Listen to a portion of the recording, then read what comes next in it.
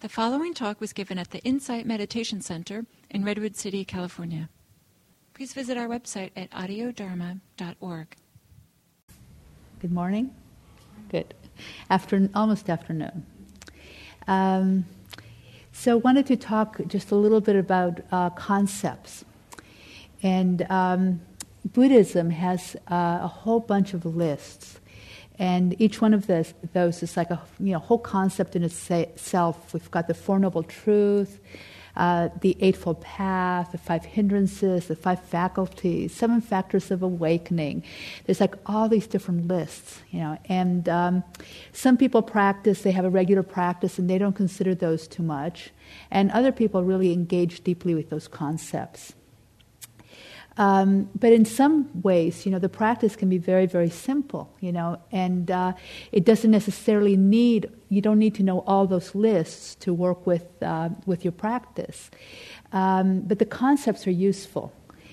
For instance, you may get in a place when you're in your practice where you kind of get stuck with something, and so you start working with the 5 hindrances, and you can address that because you look at it from a different angle. You might be watching the breath day in, day out, and you're doing okay, but then you just feel kind of a little bit stuck, and you start noticing, okay, is there something I want to happen here? Am I desiring something? The 5 hindrances are desire, aversion, sloth and torpor, restlessness, or maybe you're just being really restless around the breath.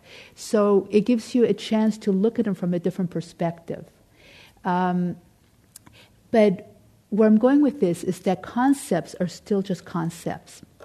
And so, for instance, one of the lists we talk about is the three poisons. They're like the roots for all the things inside us that harm us. And the roots are greed, hatred, and delusion. And so, for instance, let's say maybe you're going to work and you're stuck in traffic. And, you just turn on the radio, right?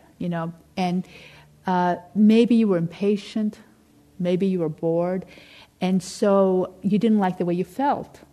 So what got you to turn on the radio was the fact that you didn't like how you were feeling, or aversion. Another way of looking at it is that here you are driving, and you go, God, I want to feel something good. So I want something that's interesting and perks me up. So desire is what motivates you to turn on the radio. Now you're turning on the radio, but one hand you're doing it from trying to push your experience away. On another one is because you want something. And maybe you turn on the radio totally oblivious to anything that's going on, and that's called delusion now. You're just kind of turning it on without really knowing anything that's happening inside you. So, I call that the greed, hatred, and delusion are the 3 sides of the same coin. So, desire and aversion are 2 sides, and then delusion's, kind of the rim of the coin. So it's not important to figure out which is it. There isn't a right answer. Is it greed? Is it aversion? It doesn't really matter. What really matters is what's useful. In Buddhism, the concepts that we use in practice are not meant to be something absolute to believe in. They're really meant to be useful. The purpose of the concepts that we use in practice are to relieve ourselves of suffering, to free ourselves. And so if a concept isn't doing that, the Buddha said, don't, just let it go. You don't need it. And this time of year,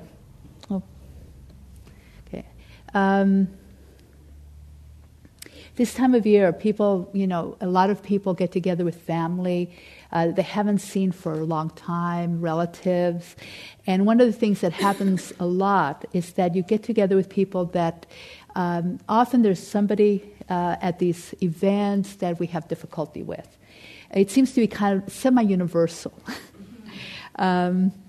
And somebody who has different political views, different religious views, different views about how you're living your life. So all these different type of conflicts that seem to arise at these end of the year, wonderful, joyous celebrations sometimes, and also sometimes very difficult family dynamics or friends and relatives. But what's really happening at those difficulties is really the same thing. It's about concepts. You take two people and they're talking about politics, and somebody's like in the, opposite political spectrum. We're talking about concepts. We're not really talking about something that's in the moment, that's happening in the moment.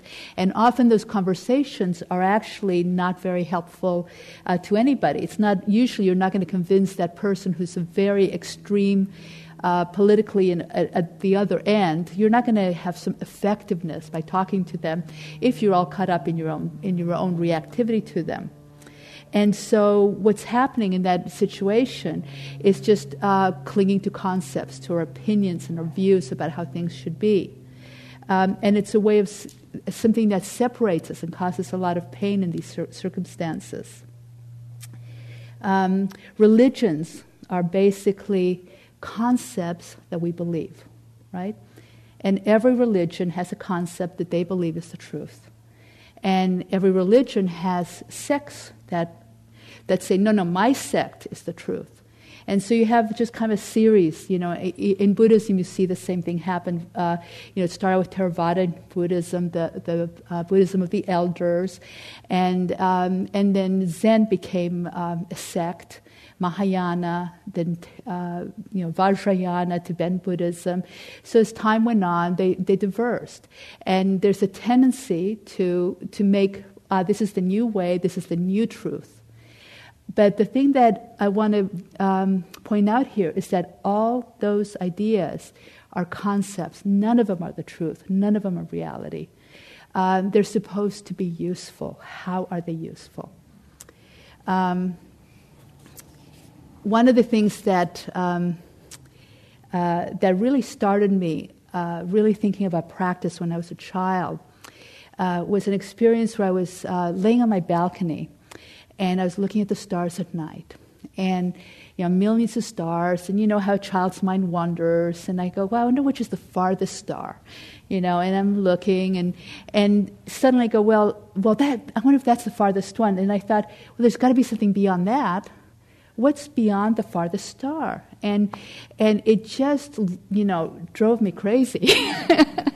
But it brought me to a place, at that age even, where I just said, there's no way I could ever figure this out. I give it my all.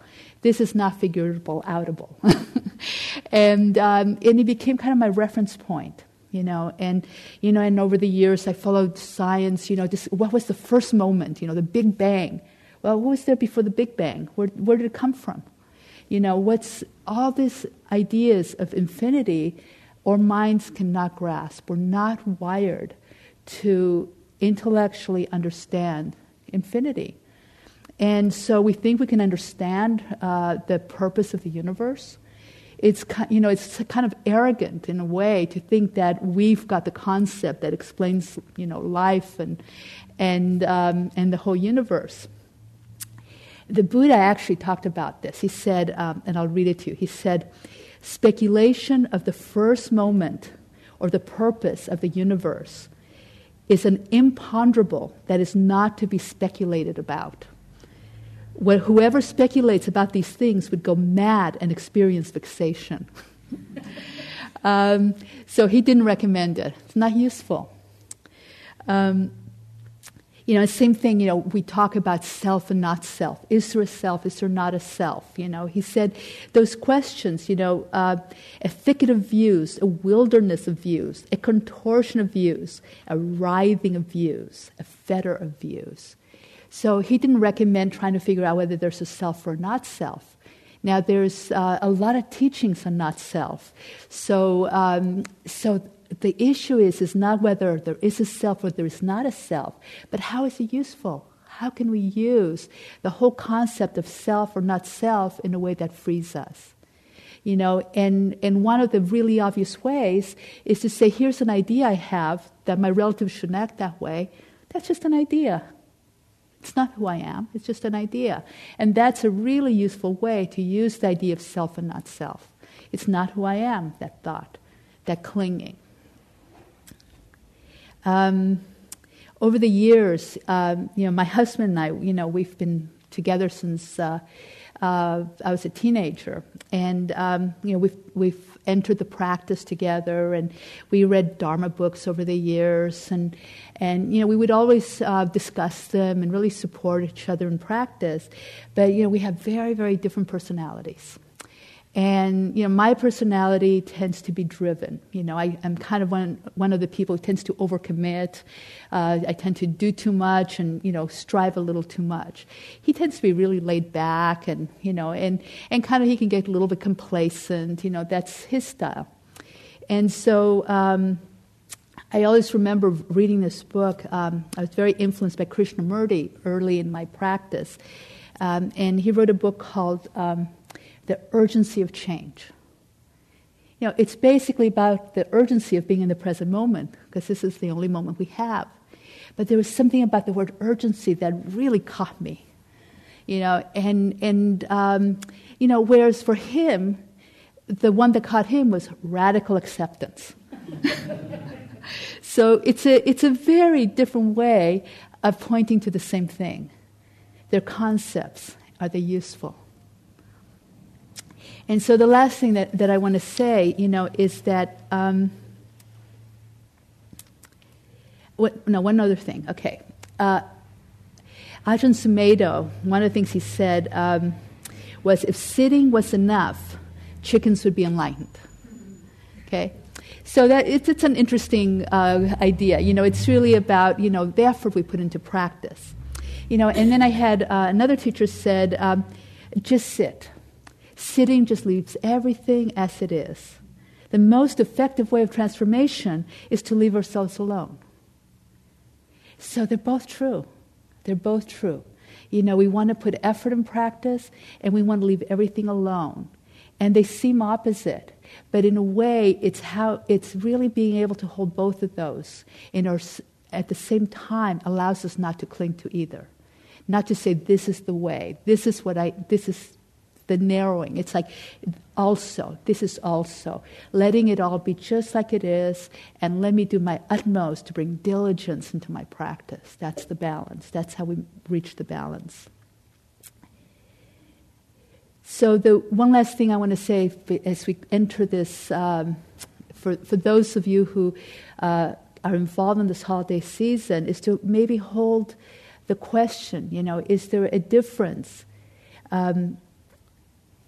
in somebody who is really open in their heart because they believe God is in everyone, and somebody who has a heart full of compassion because they're not attached to a self? Is there any difference in the heart that's open? It doesn't really matter what the concepts we have are. It just matters that we're open and welcoming to whatever shows up in our lives and to whoever shows up in our lives. So thank you all.